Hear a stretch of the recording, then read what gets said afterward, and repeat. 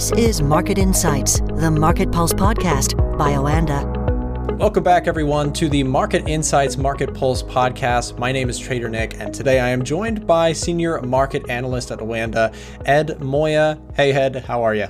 We got a two-man show today. Should be fun. Yes, I'm excited to be joined with you here. It's been a minute since we've been on the podcast together with my absence last week, but today we have nothing short of some exciting news out of the United States. Today we are taking a look at inflation, and really the story of this week has been inflation. CPI year over year came out at 3.2 compared to the 3.3 forecasts, with core remaining unchanged month over month at 0.2%, and some unemployment numbers that came out. I guess there's a lot of inflation figures that came out today, as well as, we had China that we discussed on the previous podcast with Craig, and we're looking forward to, again, PPI tomorrow to kind of follow this report. Where are you at with this, and kind of what's grabbing your attention most out of this CPI report? It came in as expected for the most part. Some of the big trends we were expecting, that annual decline of inflation readings, was that streak of 12 or 13 months was going to be snapped. We saw less than expected rise with headline inflation, but no one is really focused on the annual readings. It's all about monthly. And that came in as expected, 0.2%, very, very mild gains. And for the most part, the market reaction was, it embraced the report. It suggested that inflation is going to continue to come down. Those Fed rate hike odds also softened a little bit. So I think heading into this report, everyone was expecting September to be a hold. This just cemented that. The odds for November have gone down.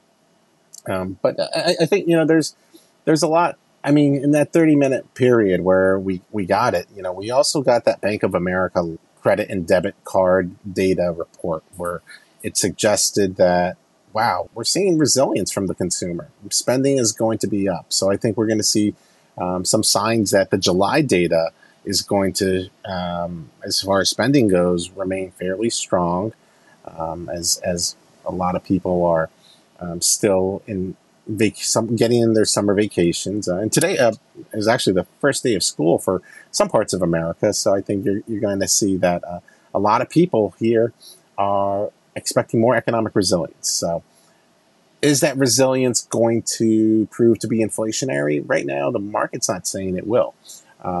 So it seems like we're going to have this Goldilocks scenario where inflation is going to continue to cool.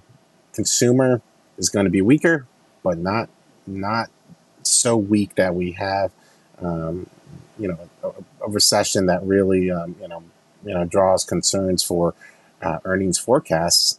So there's a lot of positive from this report, but I think a lot of it was already priced in. But we're seeing, stocks, they liked it. We're minimal reactions in fixed income. 10 years anchored around 4%. It's slightly below that right now, but I think you're as far as FX goes, people are thinking this could signal a potential peak here for the dollar, and I think overall, the super core reading, that one kind of for the hawks, the people thinking still we could have more tightening down the road. Super core did rise from a flat reading to 0.19%. Are there catalysts here for more inflation down the road? Yes, I mean gasoline prices. Just look at that. So we'll see what happens. But right now, it seems Jackson Hole should be a non-event. I think the Fed will have a nice time there. They won't have to be making any strong positions. I think they're just watching the data, and the data is behaving nicely right now. In addition to that CPI report, we also had jobless claims that rose a little bit more than expected, but still supporting that narrative. The labor market is softening, but we're not seeing a major slowdown in jobs, but I think it does support the disinflation narrative. So definitely the main event of the week, and I think we're seeing stocks embrace it. You mentioned the word disinflation there, and it brought to mind something that Craig and I talked about in the previous podcast that I really wanted to ask you quickly about before we go into our next topic, which was we talked about Chinese inflation data kind of coming down recently. We just saw, of course, U.S. inflation showing, again, kind of on course, still as is. You mentioned the Fed remaining data dependent. Craig made a good point to me yesterday that I wanted to ask you about as well, which was Chinese lower than expected inflation numbers. He was suggesting that there's that possibility that that disinflation could be, quote unquote, I'm doing air quotes for podcast listeners, exported to other parts of the world. And now with some inflation numbers coming in cooler, I wonder what your thought, a Chinese slowdown, does that have any significant impact on us over here in terms of the inflation story as we continue to watch that out? You did mention also, of course, the November expectations for rate hikes went down slightly. Same with, the next meeting around. So what do you think about that? Do you think that is meaningful at all, or is it kind of not too impactful? I've been in the camp that we're going to be getting more stimulus from out of China, and I think that deflation is a scary word. Deflation is going to prompt further action by their authorities, and do I anticipate that this is a turning point where the advanced economies will benefit from weaker price growth from China? No, I don't think so. I think in this current environment, you're going to see that China is going to be providing a lot more stimulus. Right now, they're struggling with their property market concerns, Country Garden. It seems like this is the biggest red flag for them. But I think overall, you're still going to see. If we have a Chinese slowdown, and then if the Eurozone all of a sudden that outlook becomes gloomier, then yes, that will definitely provide some support for disinflation to really pick up. But I think overall this is one report. It was somewhat expected, but I think it's not a game changer for the global economic outlook. Normally, second largest economy, and you could make that case, but when you take a look at how the market reacted, it doesn't seem that they're expecting it to really I think help with our inflation numbers long term. So we'll see what happens. And China is a key part of the world and the global growth story. But for now, I anticipate that you're going to start to see better data out of them as they increase their efforts and as they finally tame the property market concerns. Now, if they don't, then things can get uglier very quickly. So, it's TBD, I guess. Sure.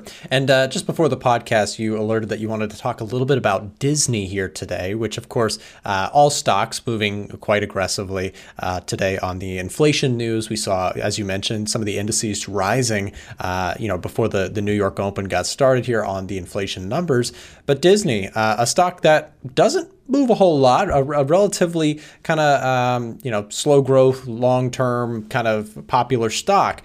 Disney up 2.23%. There was something that you wanted to talk about. So what's the story on Disney?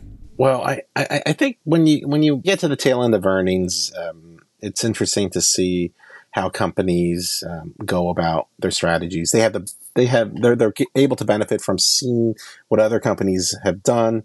And with Disney, I think one of the things that stood out for me is they're raising the prices of their streaming services about 27% for the advertising-free version. Inflationary. I think that you'll probably see that this is a market right now that when you take a look at how the stock reacted, Disney profit tops views were pretty good, and I think one of the things that they announced, they're slashing costs. They had a lot of streaming losses. Subscriber growth wasn't there. I think what we're going to see be the dominant theme throughout the rest of the year, though, is companies are going to be cutting costs. Layoffs have been starting to, I think, become a growing theme across a wide range of sectors, and I think that this is a market that you're probably going to be looking at. I think more expectations that investors are going to be gravitating to all the stocks that have long-term growth potential, but that they're cutting their costs. So I think that earnings are going to be tricky, I think, in 2024, and I think Disney, they've even had to make a big concession. I think for them, they never really were positioning themselves as a company to get into gambling, sports betting, and they've done that this week. So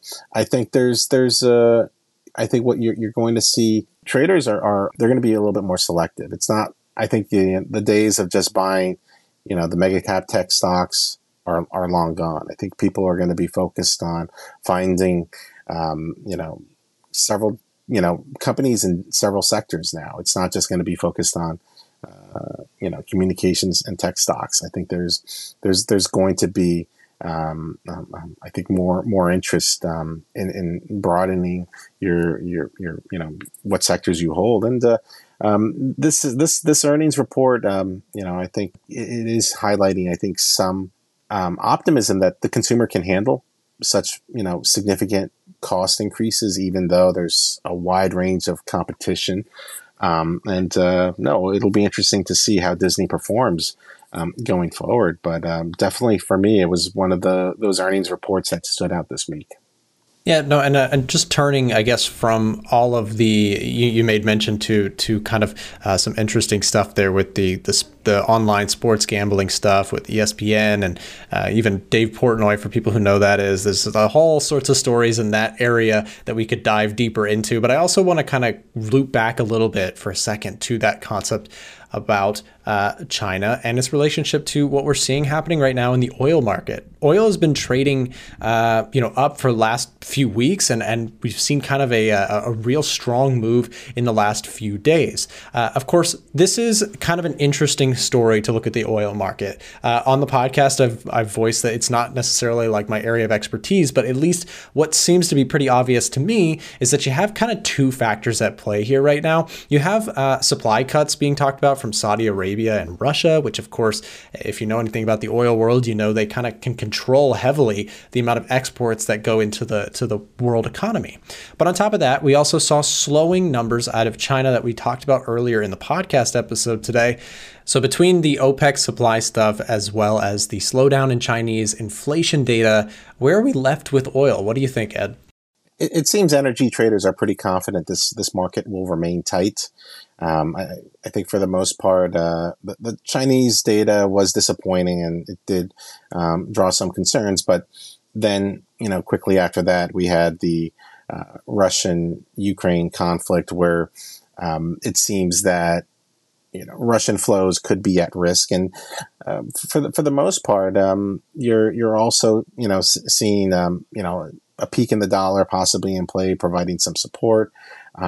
I think one of the biggest drivers, though, for me is, this oil market is going to be in a deficit, and it's going to be a big one this quarter. And that's why prices are so supported. Today's OPEC monthly report, suggests that they're expecting a 2 million barrel deficit this quarter. It shows you that the price, I think the production cuts are working. Russia's, commitment to curb exports is being believed by the market. And even as U.S. production continues to rise, it seems that the export data, the rebound in gasoline demand, there's a lot of optimism here that the demand situation is still somewhat healthy, and you're seeing some surges with natural gas prices, which ultimately in the wintertime could feed into some extra, demand for crude. I think the SPR is steadily being refilled. It's supposed to, get another 2 million barrels. So, I mean, there's so many catalysts here. Most of them are bullish. And, obviously when you rise, or this last rally was because of those supply risks from the Russia-Ukraine war. And I think there's, unless we really see a disruption, some of this rally might stall. But I think in the end, oil market's going to remain tight, and that should, I think that's why energy stocks have been a favorite one for many over the past month. And I think as soft landing hopes remain, that's good for crude demand. So we're not going to be returning to normal, like gasoline travel throughout the work year. But I think there's optimism here that airfare travel is going to steadily improve. And even though peak vacationing is going to be over and some of that pent up demand is exhausted, I think you're probably going to see there's a lot more optimism here for the demand outlook for the next couple of years. And that's very positive. China's reopening their borders. U.S. can travel there. So, I think, you're going to see a big pickup with international travel over these next, few months. And overall, oil's been one of my favorite trades. I think the supply and demand drivers are still bullish, and we've hit some key levels, so maybe a pullback, but I think energy traders will be eyeing to buy those dips. Well, thank you for the clarification on the oil market. Like I said, not my area of expertise, but that's the cool thing about this podcast. We're bringing together a couple different commentators, analysts on the topics that we bring in front of us in terms of market news and coverage. And of course, we did this podcast episode today, one day early than where we are usually scheduled. That is, of course, to give you guys some kind of feedback on what happened with CPI. Tomorrow, we do have PPI, so be on the lookout to that. We will probably make commentary on that next week, as we will not be doing an episode tomorrow. Ed, thank you very much for your commentary, and I look forward to seeing you on the next episode. Thank you, and have a great weekend. Market Insights, the Market Pulse podcast by Oanda.